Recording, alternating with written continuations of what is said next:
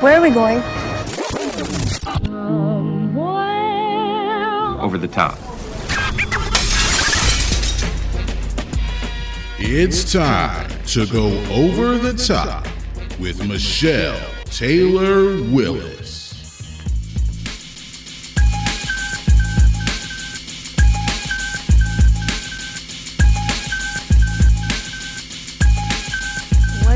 What's up? Good afternoon, good morning, good evening. I don't even know what day it is. I'm still on a high from Monday night, but we're going to talk about that in just a minute. What's up, guys? It is Over the Top with Michelle Taylor Willis, with the one and only, yours truly, Michelle Taylor Willis, right here on Real 1100 AM. I am your drive home entertainment every Wednesday right here at 4 p.m. on Over the Top, and I got to make sure I welcome our listening audience on iHeart. I was like, wait, where am I? I have so many shows, I can't keep them separate. I'm like the old woman with all of the kids. There was an old radio host who lived in Atlanta. She had so many shows, she couldn't handle them. Get it? See how I kind of made it rhyme? Bars at all? No, nothing? No. Thank you very much, Greg. I put my heart and my soul into that. I put everything I had into it.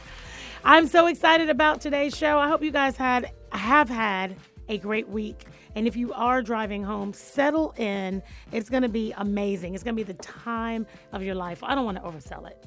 But the guest we have in is actually pretty amazing. So you got 2 hours with me. It's going to be tons of fun. So we got at 5 o'clock, Senseless Shenanigans, and apparently it's got something to do with a penguin, but we'll get to that when we get to it. And then, of course, every Wednesday at 5:30, it's Ask the MT Dubs, 404-603-8770. I'm going to go ahead and give you guys that number now.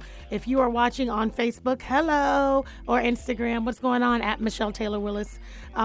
You guys can chat with us in the comments. Put in one of your questions and maybe we'll ask it during Ask Michelle, but we're going to go ahead and pin that number in the comments right now as we speak. That's 404-603-8770, and you can just call in and have a chat with my guest, who is much more interesting than I am. Or if you want to ask me a question, you can do that as well. Okay, let me fill you guys in on what happened on Monday. It's so funny. Everybody in the studio is like, what's she talking about? Even Greg. Greg, do you know what I'm talking about? How do you not know? You work with me. Don't you know every single thing that happens in my life all the time? No, that would be called stalking. Well, no. I mean, because since you're kind of on payroll, I don't know. Well, I guess you could have like the payroll weirdos that you work with, but that's not you. No. Greg is smiling today. He must have had a good day. You know, Greg, say hi to all the listeners out there. Hello. Greg drinks way too much coffee. I mean, way too much coffee. I'm looking at Sky, our station manager, behind the glass, behind the Oz curtain. Just for those of you guys who are just coming in, it's the first time you've ever listened to me. Greg is our amazing producer. He's so good, but he's highly excitable. It's like we can't keep this guy contained. He's nonstop laughter. He's nonstop movement. He's nonstop excitement, and it's just like, I just want to tell him sometimes, Greg, shut up. He just won't stop talking, and so he's just done. So anyway, Greg, thanks for staying quiet today. We appreciate it. And there's the thumbs up, all right, and the big smile. Okay, let me tell you what happened on Monday. And my guest who's here is going to promote extensions of what happened on Monday. But on Monday, we had the world premiere for the film Code Noir. That's French. You know, when you do real French, you got to put that in it. And this film, loosely, we're going to talk about this a lot today, is based on Alex Dumas, who is the father of Alexandre Dumas, the famous writer who wrote The Count of Monte Cristo. I used to call it The Count of Monte Cristo when I was a kid. The Count of Monte Cristo, The Three Musketeers, and his dad was, little known fact, black. His mom was of Haitian descent. His father was white. And you know what they say, 1 drop of brown blood to keep it clean makes you brown, right? And so, and people didn't know that. And not only was his dad an amazing black man in history, but he led the Black Legion in Bonaparte's army. He was the strongest soldier. He rose up the ranks incredibly faster than anybody. He was strong. He was valiant. He was amazing. And he produced one of the most prolific writers of our time.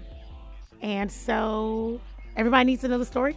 And that's what the film was about. It was based on a book. It was based on a play that was based on a book that was written by Tim Rice.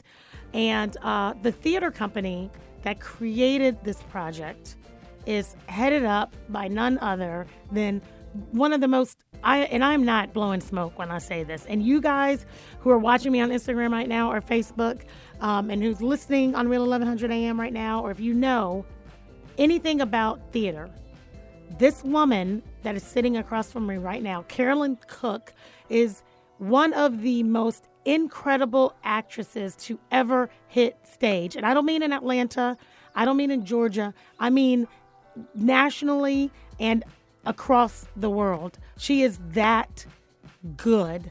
And if you see, when you see this production, whether on stage or on film, you will be able to say it. It was just, it's magical watching her work.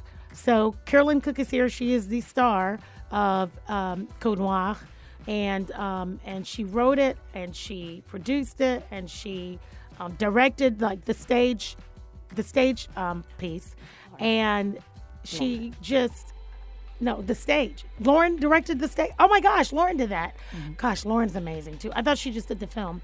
So okay, well, we're gonna talk about Lauren too, but Carolyn's just amazing, and she is a true multi-hyphenate, and she is here in the studio with us. But we premiered this at the Southwest Arts Center Monday night, which was, is a black venue in a traditionally black part of town, coming off the heels of Black History Month and going into Women's History Month. All of these things around this premiere just made perfect sense, and the timing was perfect. And I am honored to have a small part in this film. So I actually made my film debut, Greg, which you did not know, in this amazing piece. And I played Alex's mom. So, and you played her beautifully, Michelle. Well, thank you. I wanted to make sure that we could do the part justice, but let's just talk about the turnout. Amazing. It was like a who's who. It was phenomenal. There were so many people there, so many media folks, so many people from different aspects of Atlanta and Fulton government and city of Sofu. Wow. It was literally like a who's who. Actors, entertainers, singers, like you said, dignitaries, and congressmen and representatives, and everybody, and my kids. Yeah. Best part, right? 2 of my kids. Best part. 2/4 of the clan was there. But I just couldn't believe the turnout. It was like it was huge. The media, I'm still getting all of these photos from media. It was a red carpet extravaganza. It was fantastic. But the photos that I've seen are fabulous. They're crazy. Yeah. Shout out to ATL Yoshi Photography, who took some amazing pictures. And shout out to all the media that was there. Downtown Hot Radio, 92.3 Hits, In the Know. There's so many I can't recall. Atlanta Business Journal. We had just had tons of people there. Apex Museum. Apex Museum was there. Yeah. And a huge shout out to Solandia at the Southwest Arts Center. She runs the Southwest Arts Center. And did you see the exhibit that they had going to, which was like fabulous exhibit of the history of fashion, right? Just like so beautiful. And again, for the time period that we shot, this was a period piece. Yeah. It was like we could have taken one of those one of those dresses and put them on. I could have worn one in the film. Yeah, it was fabulous. It was crazy. But I just want to say kudos to the theater. Thank you. And just for being available to do such an amazing, just to be there for just such an amazing event. I mean, I was blown away. I was too. And you know how they say if you're hosting a party and you have a good time, you know it was a good party. Yeah. And that's how I felt. I had fun. Yeah, it was great. I had such a nice time from beginning to end, from getting there in my low-heeled shoes and running around making sure everything was where it needed to be. And the wonderful event planner, Sheila Mance, had everything she needed, from us. And to running into the ladies' room and throwing on some makeup and my super high heels and party. And you looked great too, because we usually only see you in like jeans and a t-shirt, because you're always just running around. I'm always running around behind the scenes until it's time for me to step on stage, put on that costume, and go. Yeah. But you looked fantastic. Aw, thank you, Michelle. Thank you. I was in fantastic company. Wow. You were there in your sparkly golden gown. It was gorgeous. Shout out to Geneva Adams. Mm-hmm. Geneva makes, if you see me in anything like on TV or red carpet, or 99.9% of the time she made it. Wow. From scratch. Wow. Well, it was thrilling. It was thrilling, and it was great to see that much attention to the story of General Alex Dumas, because so many people don't know about him. The winners write the history books, right? So I love that. Say that again. The winners write the history books, and it's so important to go back and say, well, what did we miss? What did I miss? It's a line from Hamilton, but it's so important to go back and say, whoa, right there. And so Tom Rees, who is a biographer, he's written several really, really great books, but he wrote this book, The Black Count, about General Alex Dumas and about a particular period in French history where slavery was abolished, and there were so many opportunities in that traditionally white society for people of color. And then, that blossomed, and then that wilted. And it's sad to say. And Tom Rees really calls attention to that in the book. It's a great, great story. And not just about Alex Dumas, but of course it's his biography. But you learn about so many different people in reading that book, and movements and the Haitian Revolution alongside the French Revolution, and so on and so forth. So fascinating. It is. And I read the book. Actually, I read about 80% of it. I still have 20% to go. But in my reading, and I know we're going to take a quick break, but when we come back, I really want to dive into this story, and especially the book. But the book is one of those books, it's captivating, but you really have to pay attention to it. Like, if you're tired, if you're falling asleep while you're reading that book, you're gonna completely it's a good one for just get out, take a coffee break, and sit down and just really pay attention, because there is so much detail. There's writes so much beautifully, but there's so much detail, and you want to get it all. Yeah, and that's the thing about it. It's like so detailed. And when I was reading it and learning, to your point about all of these different pieces, just in Alex's family, right? Yeah. The brothers and the and just the housekeepers. Yeah, I mean, everybody. He writes about, it's so detailed. Yeah. But you want to know it. You want all the details, because then you can. It's almost like you can transport back in time. Yeah. To when this was. Yeah. You know what I mean? Yeah. Back in this ancient time in France, I guess, and then in Haiti, because he takes you into all these different worlds. And so the book was an inspiration and to me for all of the research that he did, and that made me go back to the primary sources and look at what did Alexandre Dumas, the novelist who wrote The Count of Monte Cristo, what did he write down about his father, General Alex Dumas? And I tried to really go from that primary source, and not do an adaptation of the biography, but create our own piece based on what was in the historical record. Right. And we created something that I guess if you read historical fiction or something like that, I guess it falls in that genre where there's a fictional side to it. Sure. But it's got this real historical character in it, and it goes through events that actually happened. And I love what you did with the creative liberties you took in the different characters you play. We want to talk about that too. It's just your piece to all of this, the writing and the acting of it was just amazing. So we had to take a quick break. break. We're going to come back, talk some more to Carolyn Cook. She's the executive director and founder and creator of Théâtre du Rêve, which just celebrated its 25th anniversary. TDR is the only French-speaking theater company in America, and is headquartered right here in Atlanta, and it's amazing, and they're doing amazing work around French education. And so we're going to come back and talk about all of that with our guest. If you are listening and driving home, please stay in your cars. Even if you're home, just don't get out. I just feel like you just sit in your driveway because this is going to be amazing. We got Senseless Shenanigans coming up at 5. Ask Michelle at 5:30 right here on Real 1100 AM on Over the Top with Michelle Taylor Willis. Hang tight. Don't go anywhere. We'll be right back, guys.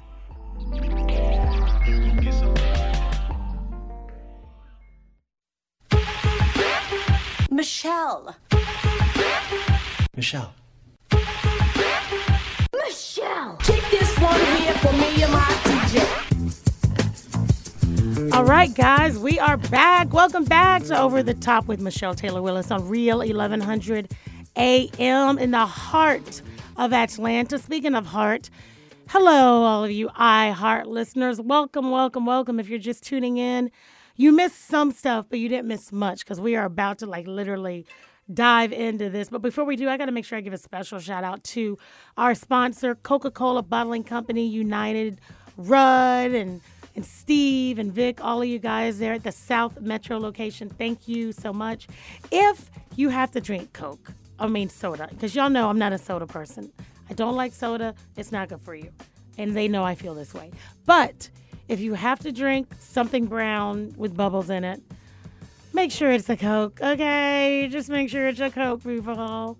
And this is Coke Zero Sugar, which apparently is amazing. Let me tell you why I do like this little Coke thing. Because the can is so adorable. Can you get this for our Instagram? Hello, Instagram, at Michelle Taylor Willis. Thanks for the follows. Okay, it's just so adorable. Isn't it just a cute little fat can? It is. And I can remember when Coca-Cola was called The Real Thing. The Real Thing. Was that back in the 80s or the 90s? I think that probably was the 70s, Michelle. Was it? I don't know any. I wasn't born in the 70s, so I don't know. The Real Thing. Yeah. I have no idea about the 70s. Yeah. It's just not my son is looking at me crazy. I got to give a shout out to the B Doves. My son, my 15-year-old is on spring break this week. And as a family, we can't always take spring break together because everybody has different spring breaks. So all of his friends are out on spring break right now, but he's stuck at home because 2 other kids are still in school. So we use Easter weekend as our spring break because everybody's out for Easter. But I got to put the camera on him because he's just so super cute. Look at him. Where are you? Where did I go too far? I'm sorry, Real 1100 AM. You can't see him, but apparently we can't either because I don't know how to work this camera. Anyway, just trust me, he's over there. And he's super cute. Hi, buddy. Say hi. Hi. He said hi for those who can't hear him. Okay, so we're back. We got Carolyn Cook in the house. And I need you guys to make sure you stay tuned because the Senseless Shenanigans is crazy. And it's brought to you by Pristine and Clean TV Installations. My boy Justin, make sure you holler at him. Pristine and Clean TV Installations.godaddy.com. But you'll learn more about them in a second. Let's talk about Carolyn and this project that TDR, Théâtre du Rêve, is producing. First of all, we've got so many people on Facebook right now that were at the premiere on Monday, and They're singing your praises. Sweet. Super. Thank you. Thank you, everyone. Yeah, you're amazing. Okay, so set the stage for, what happened back in 2018, 2019 when you first, and then kind of take us through to the film. Okay, you bet. So the company, the name of our company, which Michelle has been a fantastic board volunteer for many years, is Théâtre du Rêve, which means theater of the dream, because I always had this dream of acting in French, and I couldn't convince any other theater companies to take the chance on it. And so back in 1996, I produced a play in French, and sort of it just went from there. It really snowballed. It was very exciting.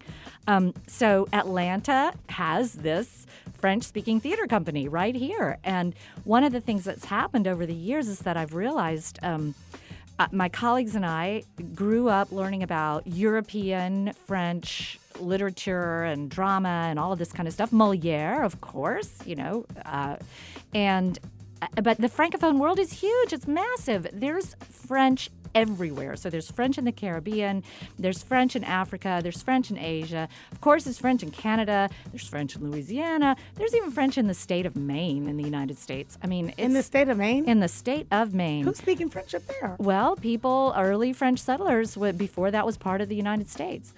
And now, let me tell you who's speaking French there. People who have had to leave Africa as refugees, who are from French-speaking countries. Oh, wow. Maine is a place where they can speak French, yeah. So that's been a really neat connection between people who are descended from European French settlers from the 1600s, talking to people who just got there from Africa. So that's amazing. That's dope. Anyway, so I was just really looking for stories from around the French-speaking world, and particularly Black stories. And I love digging into history, like we were talking about in the first section, how there's so many stories that kind of don't get told or get overlooked. That's right. And it's just wrong. And I was looking for a great story and found the story of General Alex Dumas. And I had also worked with this amazing Black actor here in Atlanta named Tandiwe Thomas de Chazor. Tandi. Oof. Yeah, Tandi. That's what we call him, Tandi. That's a mouthful. I know, but, I mean, he can carry that name. Yes, he can. Yes, he can. He's a brilliant actor and just such a deep and loving and generous person. And I just really wanted to do a project specifically with him, and he was perfect for this role. So just from the get-go, started working with Tandi, started working with a great director named Lauren Morris, and a stage manager / dramaturg, researcher, new play shaper named Mia Kristen Smith, and we built this play about Alex Dumas. So the name of the play, which is now available on film and available for streaming, if I can put that out there, is Code Noir, les aventures du premier Comte de Monte Cristo, which means Black Code, the adventures of the first Count of Monte Cristo, because so many of the things that happened in Alex Dumas' life became inspirations for things that Alexandre Dumas wrote about in his novels. Like Alex Dumas was a great sword fighter, and of course you have all of that sword fighting and everything in The Three Musketeers. Alex Dumas was wrongfully imprisoned as a kind of a political detainee, used basically in a diplomatic struggle between governments, but he was in prison for 18 months, almost 2 years, I think, and in Naples, Italy. And that same thing happens in the book, The Count of Monte Cristo, where somebody who did nothing gets put in prison for political reasons. And it's just... Imagine that happening. Oh, what? What are you talking about? So that's what we came up with, was this notion that, it happened to Alex Dumas. Alexandre Dumas wrote about it in his book, very famous book, The Count of Monte Cristo. And it's not a thing that has stopped happening. And so we created this story of a modern-day public defender who has just run out of steam. She has lost faith in the justice system. And she's white. She is white, woman based in New Orleans. And she has just struggled and struggled and worked and worked. She knows, kind of comes out late in the story, but she knows that she is descended from slave holders. And it's just really important to her to try to do the right thing in the world. But it's hard.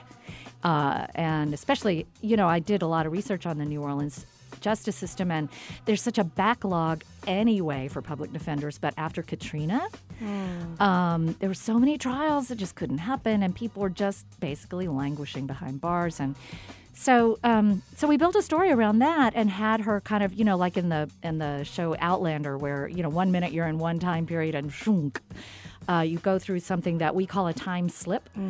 So she slips somehow back into time and space and winds up in General Alex Dumas' prison cell. And their conversation from there, it changes both of them. They are both inspired in different ways by each other.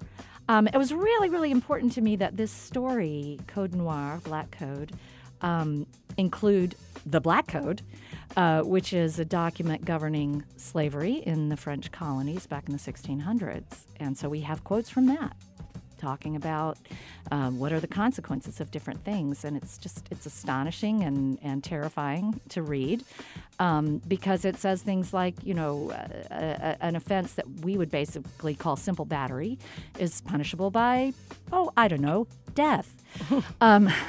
Things like that were...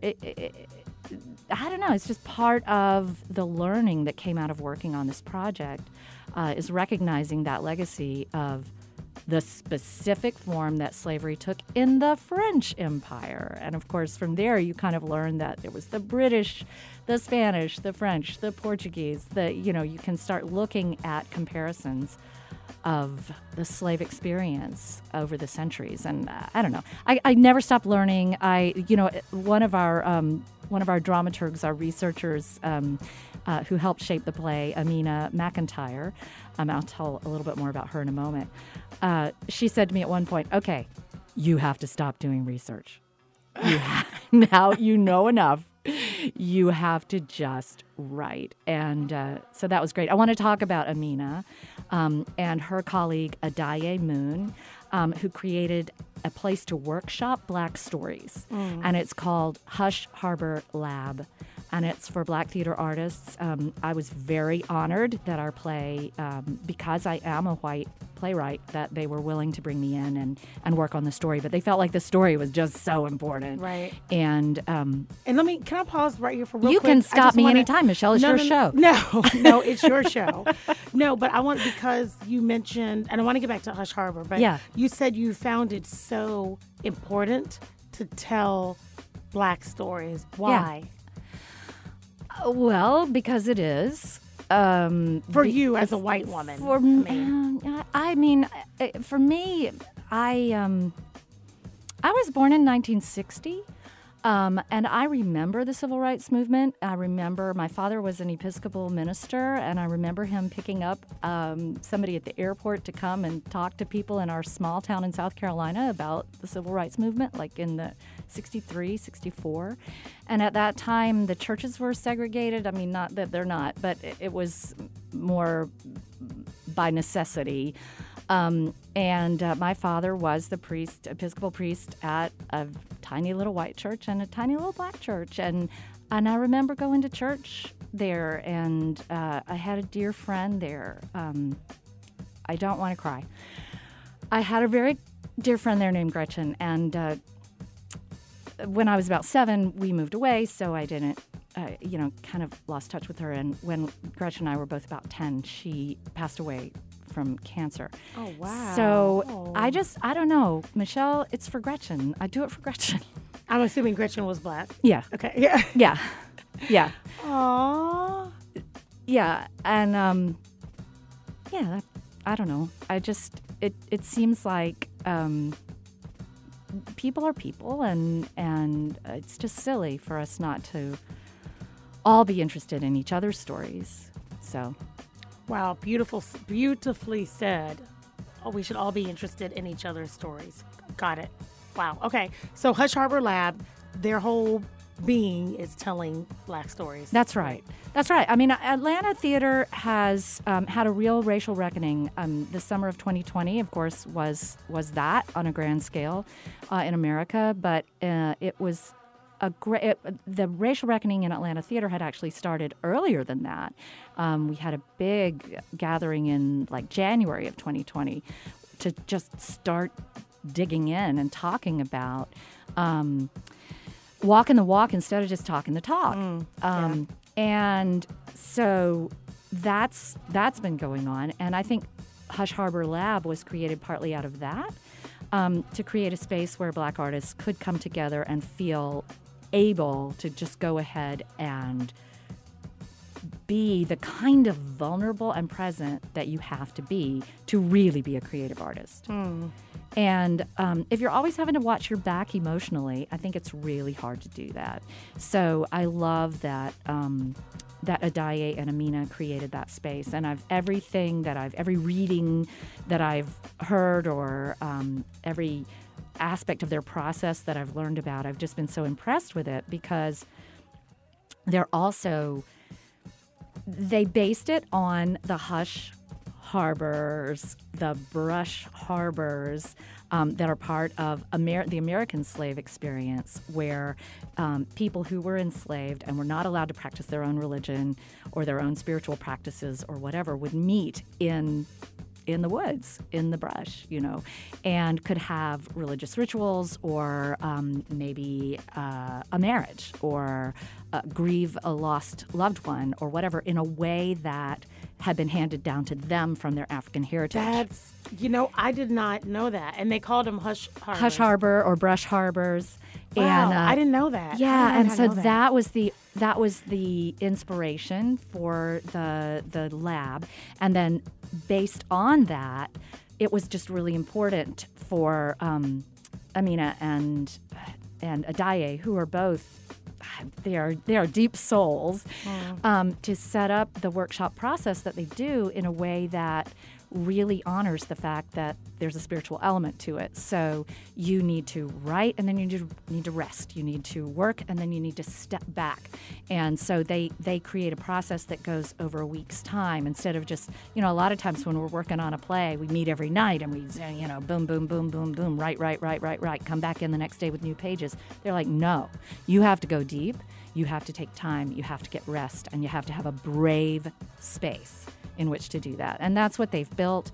And I'm really glad. I think you'll see a lot of great writing come out of Hush Harbor from Atlanta's many, many, many Black creatives. So they're based here in Atlanta. Atlanta. Why did I think they were maybe up in Maine or something? Why? I don't know why. Well, Théâtre du Rêve, our company, Théâtre du Rêve, has collaborated with a theater in Maine, Penobscot Theater Company in Bangor, Maine. Right. So, yeah, we have that connection. But maybe Hush Harbor is right here in Atlanta. Which is awesome. And the names again?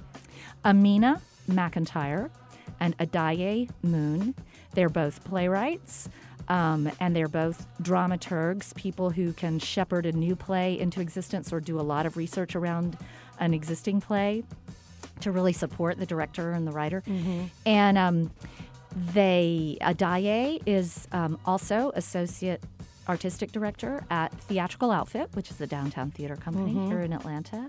And Amina is just wrapping up her doctoral degree in theology, religion, and is connecting that to the artistic process. Wow, that's awesome. And I think it's cool too because, first of all, thank you, right? We love having people that are certainly advocates of the stories because, like you, I completely agree. So much of our history, international or otherwise, does not get told at all. I mean, and you even mentioned in the short that we did, right? Talking about the production, that you majored in history, in French history, in American, like you did all this. I majored in French, and I had to learn a lot about the French Revolution. But the fact that there was a Black Legion, a legion of men of color, free Black men who fought for liberty, equality, fraternity, the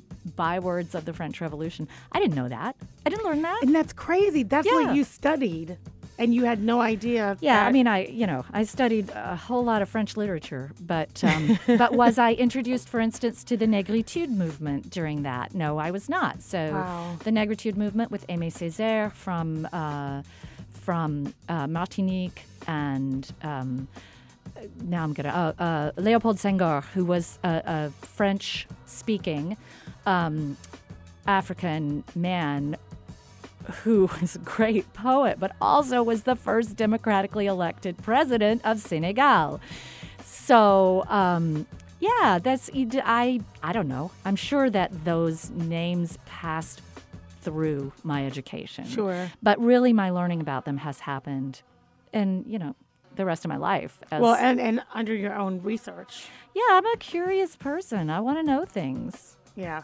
I want to know things. So. Well, we want to know more too, Carolyn, but we can't know it right now because we got to take a quick break. But Let's this is do it. fascinating. We've got people on Facebook that are just tuned in. They love Awesome. it. Instagram, I'm sure, is popping over there. And of course, Real 1100 AM listeners are probably just pulled off to the side of the road right now, captivated. Y'all drive drinking careful now. coffee. Guys, it's Over the Top with Michelle Taylor Willis right here with with Carolyn Cook on Real 1100 AM. We're going to come back at the top of the hour with senseless shenanigans and talk about, I was going to say sinful shenanigans, because Let's just be senseless. Let's just, yeah. And when we come back, we'll tell people how to see the show. Oh, absolutely, because you want to see it, guys. Hang tight. Don't go anywhere. We'll be right back.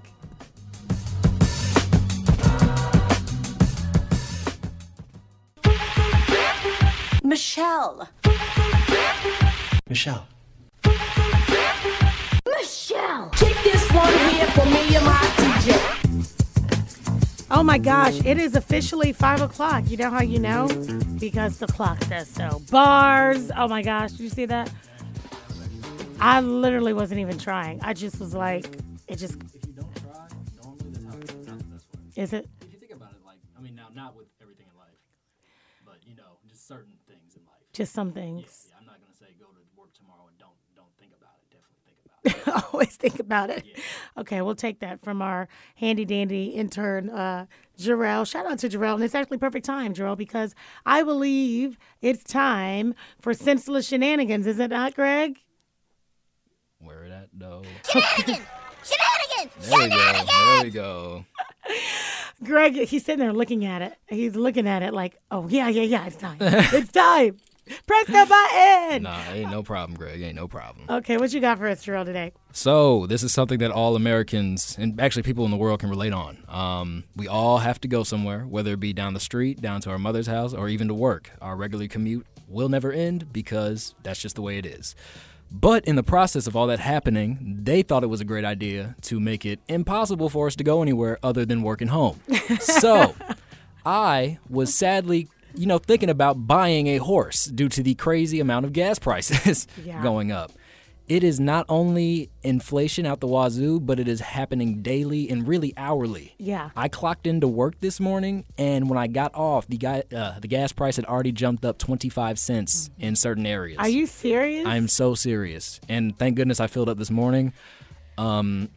This isn't a flex, guys. I have to put premium gas in my car. I am furious, okay? Yeah, because he was not driving that premium gas car when he got to the station. I'm serious. I was passing a horse ranch and thought about taking one of them things, man. It's crazy. When you look at the gas prices across America, sadly, over in the West Coast is the most you're going to pay for gas right now. How much is it? California is in first place. No competition right now. Gas for regular is $5.57. Are you kidding? That is so senseless. And and this is even crazy to me, the only state that is close to it, which is Hawaii, which is right behind it with $4.77. 487. 477. No, 87. Yeah, like 87, 89, 90 for I'm sorry. unleaded, Yeah, regular unleaded. unleaded. Regular. I'm sorry. Yes. I'm I thinking forgot. of year. He's just a kid. Okay, Hey, I'm 12 to her, y'all. No, yes. The big three. How much is premium in California? Premium in California is $5.85. Wow. That's on average, right? And diesel in average, California on average is $5. And let's just round it up. It's $6. It is $5.99 on average. Man. on average. Yes. I have one word for you. Yes. Bicycle. I know. Okay. And we're starting to see that more and more in Atlanta. I see bikers on the road. I mean, like on real streets. Now, you used to just be like a side streets. But and all of that. I'm literally seeing people like riding their bike. This was before the gas prices. But Gotcha. I mean, I might have to start riding to the studio. Hey, Lil Nas X was right. Got to take that old town horse. You know what I'm saying? just pull him out from the back. No, that is crazy. But you know what? What if this is another reason that we just need to get back to Zooming? Hey. Because I can see people being like, look, I'm not driving. Well, the So-and-so president wants to everyone work. to go back to the office. Well, how does he want everybody to go back to the office when it On costs a bicycle. $150 to fill up your gas tank? People can they can walk, take a bicycle, Do the scooters can come back? So this is what I want to know. Because Public transportation, y'all. Yeah. Well, I mean, it costs money to fill up those buses. Well, that's And the true. buses, That's and true. you know what? I will say, Atlanta. I think they dropped the ball on public transportation. I'm afraid so. And I've been to a lot of other cities in this great country, and I was just in Chicago last month, and I had to hop on the train. It was seamless. Yeah. Every time I come to the MARTA station, I am lost, and I'm from here. This doesn't make a lick of sense. It's like, am I at the Dome or am I at the State Farm? I don't know where we're getting off at. And then to the hours of delays, to the bus or the train station not even showing up sometimes. The train doesn't show up sometimes? Michelle, the year was 2017. Fresh out of high Picture school. this.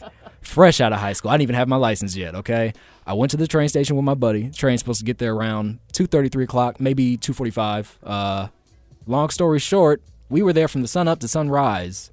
And the train had actually... that's the same time, right? So you weren't there very long? Not there very long, Sun but up to sunrise. but... We were there from sunrise to sunrise. No, oh, and a full 24 hours. It turns out the train didn't even run that day. So they thought it was a good idea not to tell a single soul. It was just everybody outside waiting. So you had people missing work, people not be able to, go back home on time. Is that It was still a the lot. case? I want to know. Okay, if you're in Atlanta, Instagram, Facebook, at Michelle Taylor Willis, do you take MARTA in Atlanta? Is this the thing? Do you take MARTA? I do. I don't. It's not all the time, but if I'm going somewhere where I know absolutely I can get from the station to where I need to be. Like, for instance, I attended something at the state capitol one day. It was Michelle Taylor Willis Day. And, I'm not too far from the Avondale MARTA station where I live, so I go park my car there, get on the train, I ride on in, get off at the Georgia State Station, walk straight over to that Gold Dome. And it was perfect. It was so easy. I didn't have to find a place to park. So it was pretty. So it was. I guess if I mean, that's know a what- straight shot. I didn't have to change trains. I didn't. Okay, It's that's good. it's great. That's good.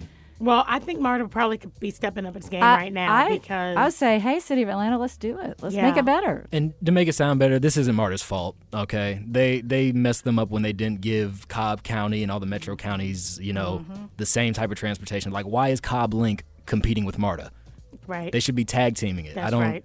So it's not their fault. It's you know how this Look goes. at the young bucks spitting some knowledge over Hey, here. I may be 12, but I know one or two things, One or okay? two things.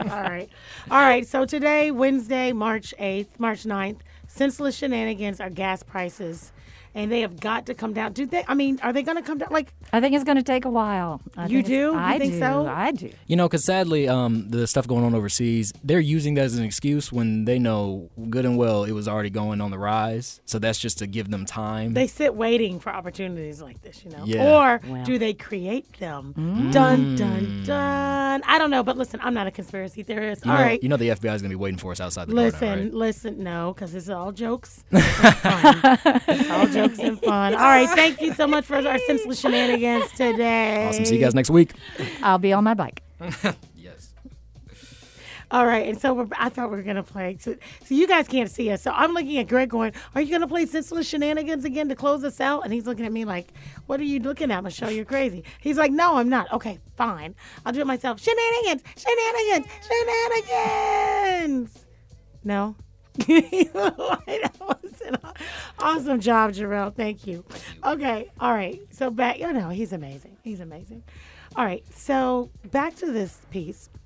I got a couple questions for you. Did you at any point reach out to Mr. Reese to let him know? Does he know that this is what? No, I didn't. I just wanted to be very, very careful as I worked through that I wasn't Right. plagiarizing, that I wasn't using his material. Right. It did not. I did not know when I was starting to work on this that it was going to be anything but a play in Atlanta, Georgia that ran for 3 weeks in a small theater. Right.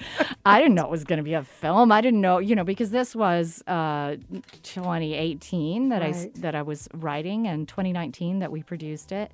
And so that no, I haven't. I might at some point. I know. I don't know. Well, yeah. And what I meant by that is I wonder if he could see the true impact that his book is having. I hope he knows. You know I what hope I mean? he does, because it really is, and I think it's been like a bestseller, and it's terrific. So Yeah. So it was so the good. book that we're talking about, if anybody's just coming in, is The Black Count. Yes.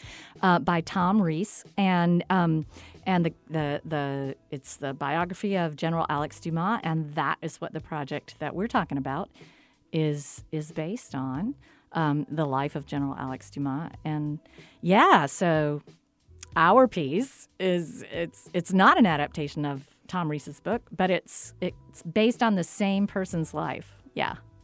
And so, talk to me. I want to kind of move into the play piece because and the characters and building this out, and then you actually writing the script because you wrote the script. Right. Yes. I seem to remember doing that. Yes, you did. And I don't know how you did it because when you watch it, either in stage format or in film, it's the characters are so wonderfully enveloped in complexities. I mean, like every single character. And so let me just, for those of you who have not seen the play or the film, Code Noir, Carolyn plays like 59 characters in the... 59. There's Alex Dumas, who is played beautifully by Tandy. And then there's his mother, Marie Sosette Dumas, who I play. And then there are literally... Thank you. And then there are literally... I mean, there's Bonaparte. There's Alex's wife. There's the housekeeper at Alex's dad's, his dad's plantation when he first comes. There's Alex's dad. Yes. There's the woman on the ship. I mean, there's all of these different characters. And the thing about it is each character that you play is believable. Like, you don't break character from any character. No character bleeds into the other one. I mean, it is true thespianship. Is that a word? It is now. If it wasn't, it is now.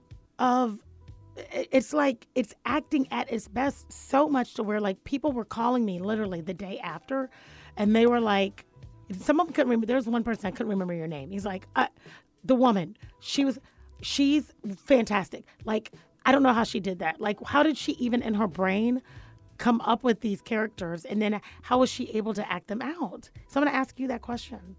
Well, first of all, every character that I play, other than the defense attorney, so I said, this is a modern New Orleans defense attorney who is just about given up on justice, who finds herself in a time slip and winds up in the prison cell with Alex Dumas and starts asking him about his life. Well, all of the other characters in his life that he tells her about as he's sort of telling her his life story, what happens is I don't know whether it's like, is it that we are seeing her become those people because she's hearing those stories, or is it just the actor becoming those people so that the audience can hear those stories? It doesn't matter. What happens is when it's time for a story about Alex's father, for instance, I become Alex's father. Right. And we have that scene, and then we come back to... I'm sorry. Did I plan on that? Did you plan on playing each of those parts? I cut you off. I didn't know what was going to happen. But once I realized that there were going to be all these other characters, when I was writing it, I realized we were either going to have like a huge cast for the show, or it was going to be a case of an actor playing multiple roles. Right. And I thought maybe it might be an additional person. Maybe we bring in a guy to play the father. And then I was like, but could that guy play... the more I thought about it, the more I thought, well, if somebody's going to play multiple roles, right, I would like to do that. And so that is how we did it. The play could be produced with one actor playing Dumas and somebody playing Sandrine, and then different actors playing all those different roles. Right. That would work, I think. But I think that part of the magic of the production that we created is that you do get to see an actor just dive into a whole lot of different characters, and it's fun. It's magical, is what it is. Because thank you. You're doing it, and I know you've seen yourself now on film. Right? Yeah, but I criticize it when I watch. I'm sure you do. You're like, oh, Carolyn. Oh, wait, what was that? No, but it's magic. And even, we're sitting here with people, half our ages, right? A 15-year-old, a 22-year-old, a 23-year-old who watched it and were like, oh my gosh, this is fantastic. And the fact it was done so seamlessly. And for those if you're listening on Real 1100 AM or watching on Facebook, Instagram at Michelle Taylor Willis, and you haven't seen it, you got to check out Code Noir, because what Carolyn is able to do as she has these slips is she literally becomes the character, and the way that it's filmed, which is different from when you're watching it on stage, right? Because when you're watching it as a play, you can see you kind of go off and then come back or see. But what happens is she just kind of fades out of frame, right? You fade out of the TV box, so to speak.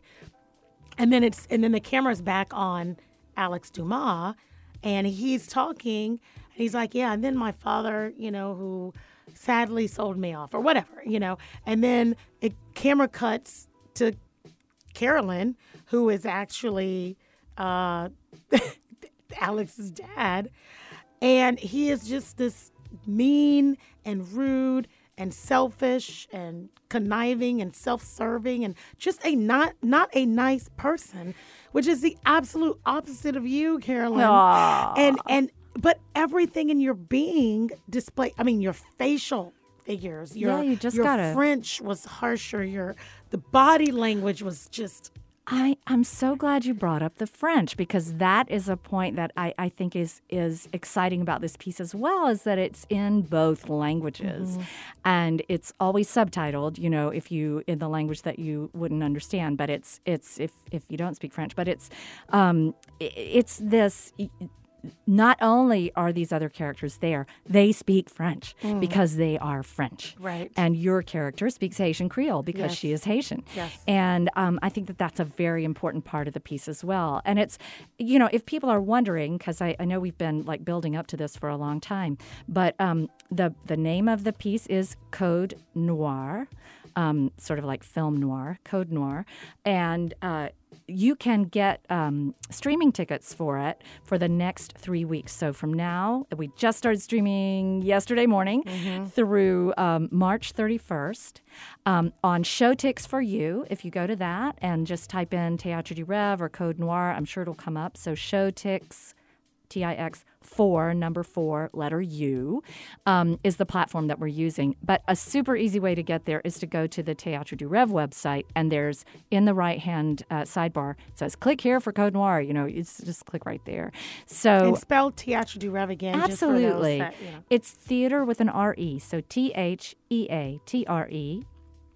D as in dog, U, Rêve, R-E-V-E. I always tell people it looks like Theater du Rêve. Yep. Theater du Rêve. And which is how some people another thing is sometimes we just call ourselves TDR, Théâtre du Rêve, TDR. And so you can try, I'm 99.9% sure that we still have the website name TDRATL. .org. Oh, is it .org? It's .org. Okay. TDRATL, and that will get you there too. And then you go just to our homepage, and there it is. So and I want to give you this praise too. Somebody on Facebook, Christopher Pike, says she was epic. He said it again. She was epic. It was. I want you to understand, watching it, how amazing you were. I'm so grateful. I thank you, Christopher. I'm so grateful. And my mom is 95 years old, and she has dementia. I'm a big advocate for staying in relationship with people with dementia, because I think they're still in there. They may not be able to do or say as much, but they're there. And she's always been so supportive of me. And okay, here, I'm going to cry again. Gosh, we made her cry twice, guys. It's a great show. Last week or the week before, when she wasn't saying, "Where am I?" which she also says sometimes, she said, "You have so much talent." And I was like, "Oh, Mom, so sweet." And then she said, "Use it to serve others." Oh, wow. I'm like, "Mom, thank you." Because when you get discouraged or you feel like, at that point, I don't think we had premiered the film, and I didn't, you're so nervous and you're not quite sure how things are going to turn out and everything. And there she was. She nailed it. That's the point, Mom. Well, but you do that. You do that. And listening to you talk about your dad, as the priest and the church. And, you know, he was ahead of his time back in the 60s, just making sure that he was setting his daughter up to be able to receive the world in the way that the world wanted to be received, right? And you've carried that completely through your adulthood.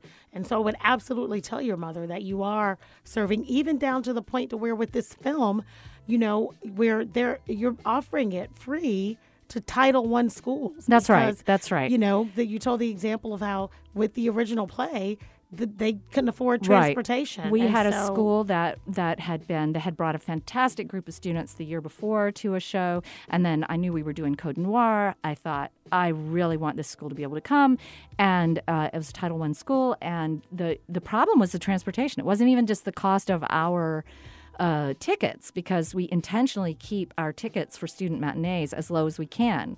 But it was they just couldn't afford the field trip, speaking of gas prices.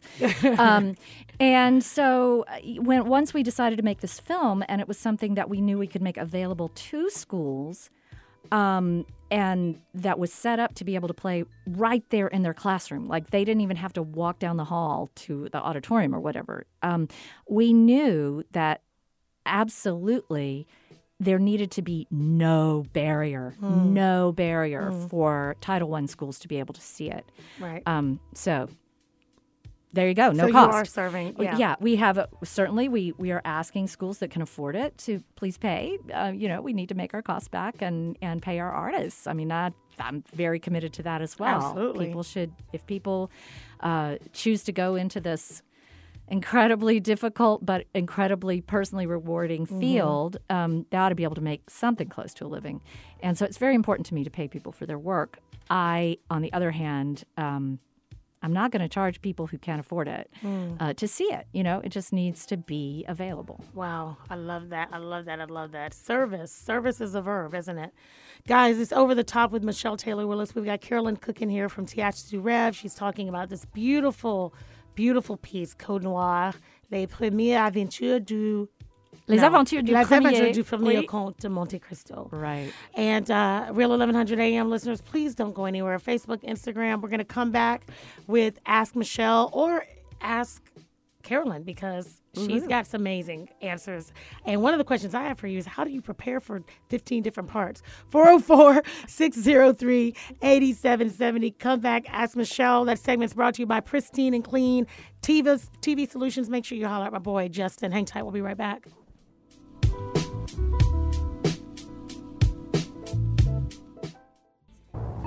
Hi, everyone! It's time for Ask Michelle. That's me! Okay, he made up for the not having senseless shenanigans. So, I mean, that actually was pretty dope. All right, it is time for the Ask Michelle segment. If there's any questions in the comments on Facebook and or Instagram. I have a question for you, Michelle. You have a question for me? Okay. As soon as I do this nice little live read for one of our sponsors, you can ask it. The Ask Michelle segment today is brought to you by Pristine and Clean TV Installations. Do you need a TV mounted on your wall? Not right now, but I'm sure I will one day. There you go. And when you do, you got to make sure you reach out to our friend Justin Woodard at Pristine and Clean TV Installations. They come out, they wirelessly hang the TV. It looks beautiful. And then they put like LED lights behind it. It looks like you are ready. All you need is popcorn. Nice. You see some popcorn, you start eating, you're watching a beautiful film or TV show, whatever. Like Code Noir? Or Code Noir. Les aventures du premier Comte de Monte Cristo. Ça c'est parfait sur la télé. And so you got to reach out to them. So guys, go to the website. Premiere. I'm going to get thinking of the movie. Yeah. Pristine. Pristine and Clean TV Installations.godaddy.com. Go there, schedule an appointment. Justin and his team will come out, and within probably an hour or so, your TV will be hanging on the wall. No wires. Awesome. No wires. Yeah. And it just looks like it was born to be there. You're welcome. There you Get go. it off the floor. Get it out of the box. Get it off the buffet, just sitting there. Get it mounted all beautifully. Okay, now, I understand you have a question for me. I do. Okay. How did it feel to take on the role of General Alex Dumas' mother in this film because you really embodied it, Michelle. I have to tell you, there was this presence about you. One of the things that we learned when we were working on it is that women of color in Saint-Domingue, which is the French colony that later became known as Haiti, as a result of the successful rebellion. Michelle, you played one of those magnificent women in that, speaking of Women's History Month, in that place, who had influence and some wealth, and who really, because as we've said earlier in this show, Alex Dumas' father, who was a sort of a rogue French aristocrat, did not have a lot of business sense. There's no way he could have run the tobacco plantation that he had without the leadership of Marie-Cécile Dumas, who's the person you played.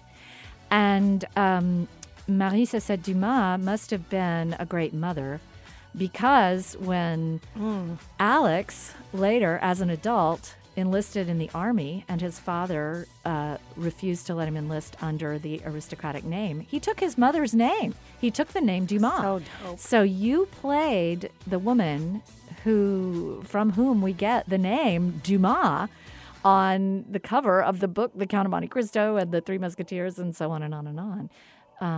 It's her name that was passed on. Mm-hmm. How did it feel to embody that person, that influential person in Alex's life? So it felt great for a couple of reasons. One, because as a mom, I know what that feels like. You know, she had Alex and a couple other kids, I think. Yes. Too. And I have 4 boys. Yeah. And so the relationship between mother and son, I just think is really special. You know what I mean? I love my boys, and I just got the feeling that she was just in love with her son. Mm-hmm. Do you know what I mean? Yeah. And I know some of that we had to create, right? Because there's not a lot on her at all. That's right. And so, but I just, it's just going to sound hokey, but it was almost spiritual. It was like I could feel that she just felt this way. And I think when, I put on the period piece, I was wearing the, I don't even know what the skirt and all the tops. It's like 13 layers of clothes. Like, here, put this on. All right, now put this on top of it. Beautiful costumes by Jennifer Schottstadt. Jennifer knocked it out the park with the costumes. Yes. And so when I put that on, and then as I was working with Ash, the amazing movement coordinator, Ash Anderson, movement coach, and she was explaining to me why the movement was important and this woman of power, right? Yeah. So I felt honored because, like you said, she was a woman of influence, a powerful woman on the island. She was a businesswoman. Right. She was kind of the opposit of what Alex Dumas was, right? The father. Exactly. His name wasn't even Dumas. It wasn't even, yeah. Dumas was her name. And so, right. Yeah. He came from pailletterie. He came from privilege. He came from, not having to work for his money. Right. And she was the opposite of that. She was so enterprising and and to play somebody like that I just think that's an honor in itself because, I might be a little bit like her. Yeah, I think you might be just a little bit. A strong woman raising significance in your children. There you and go. Shout out to the book Raising Significance. And also doing business and also serving your community. I mean, I think that's you really brought that to her. I loved it, and I just wanted to ask how that felt for you. It felt amazing. And the other thing too is that I don't know if I told you this or not, but I researched, that time period to know what it was like as a woman leading that charge, running businesses and plantations and farms and all these things. And I really took the role very seriously because when we first started, it wasn't speaking. I was just there to, kind of be in the background and do all of these things. And so I wanted to make sure that whatever was being said by Alex, my son, I was embodying in movement. And so I wanted to know, how did they walk back then? How did they move? What was so, it felt good. It was very different because I've never had an acting role where I didn't speak. Right. Yeah. You had to just be, just sort of Right. own it. And Yeah. that's tough. That's Yeah. harder than Yeah. speaking, I think. Yeah, it's that's why people say, with actors, sometimes after a play or something, people will ask, how did you learn all those lines? And we're like, that's not even the half of it. Right. Yeah. Right. Yeah. And to your point, when we were doing the voiceovers, Mm-hmm. it was like, I know French, obviously, but Haitian Creole Haitian Creole, you is had to totally learn different. the lines in Haitian Creole. And That's then you right. have to learn, then you have to act the lines. Yep. So you have to say the lines in a certain way, and then you have to say them in a certain way. You know what I'm saying? Yes.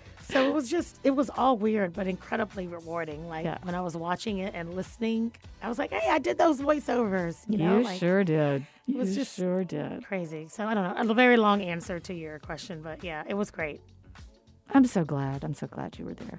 I was honored that you guys allowed me to take that on. Well, our pleasure. Our pleasure.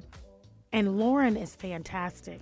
Great director, Lauren Morris. Yeah. How did you get her to buy into that vision of yours? Oh, she was with me from the very beginning, Michelle. Wow. I mean, just even when I talked about like what I want to do this project, I don't know. I guess, there needs to be, if we're going to have Alex's story, he has to have somebody to tell it to.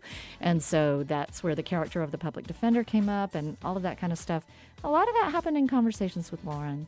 Really? So Lauren Morris, watch for that name. I'm on my way just this evening over to the Alliance Theater to watch a play reading that Lauren Morris is directing. I saw that on her Instagram page. Yeah. And how did you find Tondi? I think you might have said this earlier. We were in a but- play together at Actors Express, Got it. another local theater that does beautiful work. We did Tony Kushner's Angels in America together. And just to refresh, guys, Tondi actually plays Alex Dumas, Mm-hmm. and he's Alex Dumas as far as I can tell. He embodies Alex Dumas. He does. Yes. How do you think he was able to just pull that off so beautifully? Well, he definitely did the research, and then he did connect it to, as you always do with a character, connect it to situations in his own life where there might be parallels. I mean, obviously, you're playing a character. It's not just you out there, but if you can find in yourself what situation in my life would make me feel that, whatever that is, that angry, that passionate, that frustrated, that thrilled, that trapped. I know that he's just really good at being able to tap into the essence of what's happening in the moment. And yeah, he's amazing. And so how were you able to tap into Bonaparte and to his father and to the wife and to the housekeeper who was like, oh yeah, this was mine? I've always just enjoyed using my imagination. And I mean, like, this kid, when I was, 9, 8, 7, this kid could daydream. The homework did not get done until mom said, stop daydreaming. So, I just like to dream it. And again, they were all based on actual people, historical figures. Right, sure. So, just to look at, well, what situation was this person in? This person was working as a housekeeper, but she wanted to be a social climber, and she was going to try to, get her hands on the fortune of the gentleman of the house. Well, what kind of person, what kind of situation is that? She needs money. She needs attention. She, just go for it and try to get those things, Right. and you find that person. It's always about finding the motivation, right? Right. TheatrDuRêve.org. That is correct. Guys, you can go there. You can find out. You can click on the right, get tickets to see Code Noir. Code Noir. So let me ask you this before we go to this next break, Carolyn. Why do you think, and this is just your opinion, so much Black history, American in the world or whatever, is being or has been erased or marginalized or forgotten? I don't know. As a white person, I can speak from my perspective as a woman in women's history. I definitely have felt that, it's threatening if you're in a position of power. It can feel threatening to realize that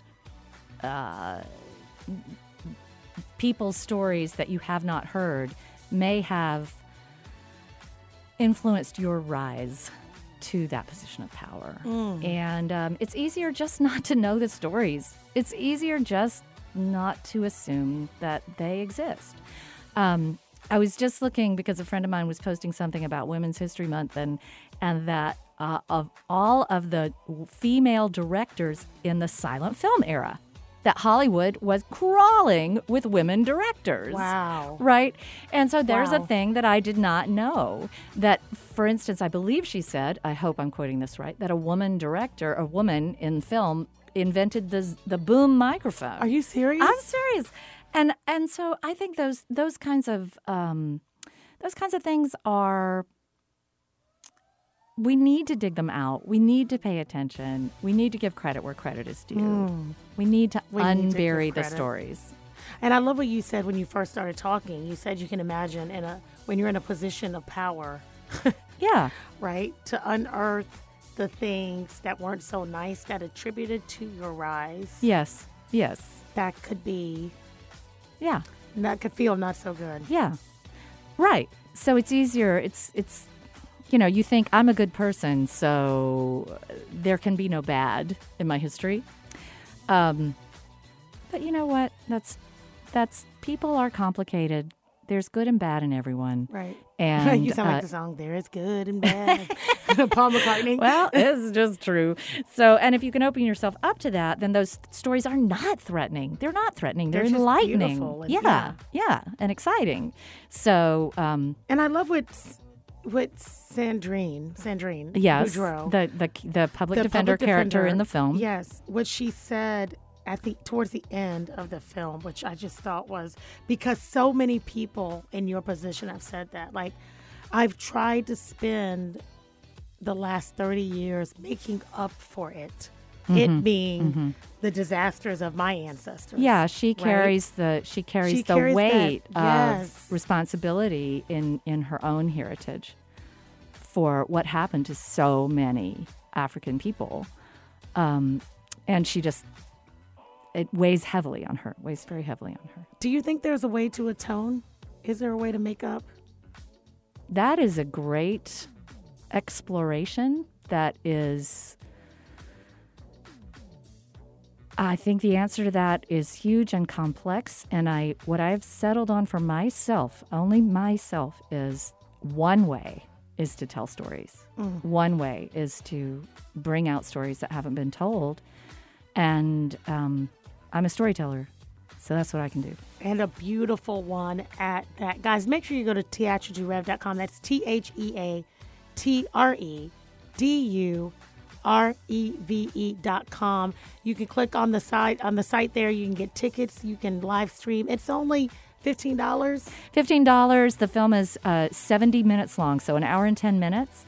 And yeah, it's an indie. It's an indie. It's an indie film.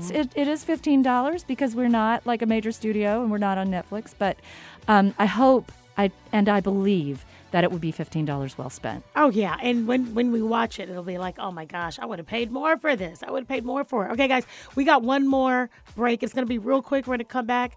Tell us exactly how we can get to Théâtre du Rêve, how you can get involved. You can volunteer. You can donate. You can watch the movie. All of those things. And then we're going to be out of your hair. Don't go. I promise. We'll be right back.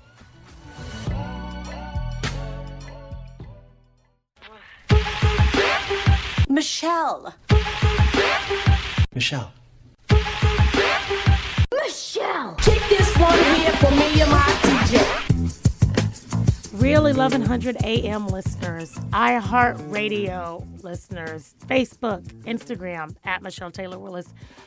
It's been 2 hours. Like, literally, it flies by every time. I just want to thank you guys for hanging in there with me. And Carolyn Cook from Théâtre du Rêve, the brainchild behind Code Noir, Les Aventures du Premier Comte de Monte Cristo, is streaming live right now on Showtix for you. You can go to the theatredureve.com website. Follow them at TDR Atlanta, Théâtre du Rêve. I mean, just Google it. It all comes up. But Carolyn, thank you so much for for taking the chance, for taking the risk, to telling the stories. You said you're a storyteller, and you've been so intentional about telling these stories and partnering with Blacks, really, that have stories to tell. And I hope that this is not the only one that you tell. You continue to tell. Oh, no more way, of these no way. stories. Okay, let me just plant a little seed here in our listeners' minds. If you don't know about her, you want to go and Google Bessie Coleman. Bessie Coleman, the first African-American woman to earn an international pilot's license. American woman who was not able, this was in the 20s, barnstorming, you know, she was a trick aviator. She could do the loops and loops and all this kind of stuff. Wow. And she was not as, both because of her race and her gender, she was not welcome in American pilot schools, flight schools. So, you know, she knew that she could get training in France, so she learned French and went to France. Wow. And that is where she got her pilot's license. So that's on the back burner. I have commissioned our friend Amina McIntyre to take a look at that story and write us a play. So there you go. Oh my gosh, how amazing is that? I don't know when it'll happen, applause. but it's going to be great. It's going to be great. Oh, gosh, look at you. You got applause. Awesome. You're that good. It takes a lot for Greg to actually move and press a button to give you those applause. So awesome. Well, Théâtre du Rêve, Theater of the Dream. I mean, you've got a dream, you know. You gotta go looking for stories and dream ideas. It's exciting. Well, you've made one of my dreams come true. You put me in my first movie. So thank you. Thank you. Thank you guys for trusting me with that part. Such a pivotal part to such a beautiful story. Thank you for coming on and giving me 2 hours of your time. Tell us again real quick, how do they watch the movie? How do they get to you? Théâtre du Rêve, all of that. Well, it's Théâtre du Rêve. When you spell it out in English, it looks like Theater du Rêve. TheatreDureve. And you can do .org or .com on that. We're on Instagram at Théâtre du Rêve and on Facebook, Théâtre du Rêve. And we have on our website, which you can find, as I just told you, a link directly to where to buy tickets. It'll take you to the platform Showtix for You. So if you want to just look us up on Showtix for You, that's show, T-I-X, number 4, letter U, and just look for Théâtre du Rêve and you will find our film, Code Noir, les aventures du premier Comte de Monte Cristo, Black Code. Doesn't she sound so cute when she says it? And she looks so adorable. I could see the little girl dreamer in you. Absolutely. I could see her. And thanks again to everybody. I can't believe it's the end of the show. We're done. And we've had this time together. Just to have a laugh or sing a song. Seems we just got started and before you know it. My son is like, seriously, what are you doing? 1, I don't like the song. 2, you can't sing it. But we have to end. Greg had the great idea. He's like, I'm going to play it at the end of every song right. for you. So that's the Carol Burnett Show. The Carol Burnett Love Show. that That's show. right. That is right. Listen, every week I'm here at Wednesdays at 4 p.m. and it's called Over the Top for a reason. It's because the guests I bring to you are over the top in like the best way possible. They're doing over the top things. They have over the top dreams. And if they can do it, you can too.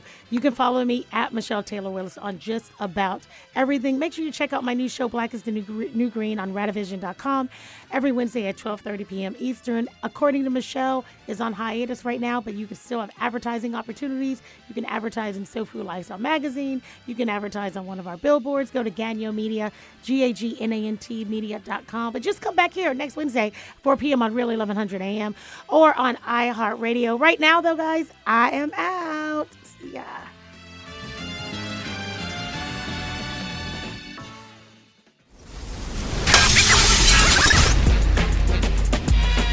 You've been Over the Top with Michelle Taylor Willis.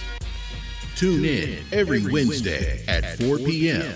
on The Real 1100.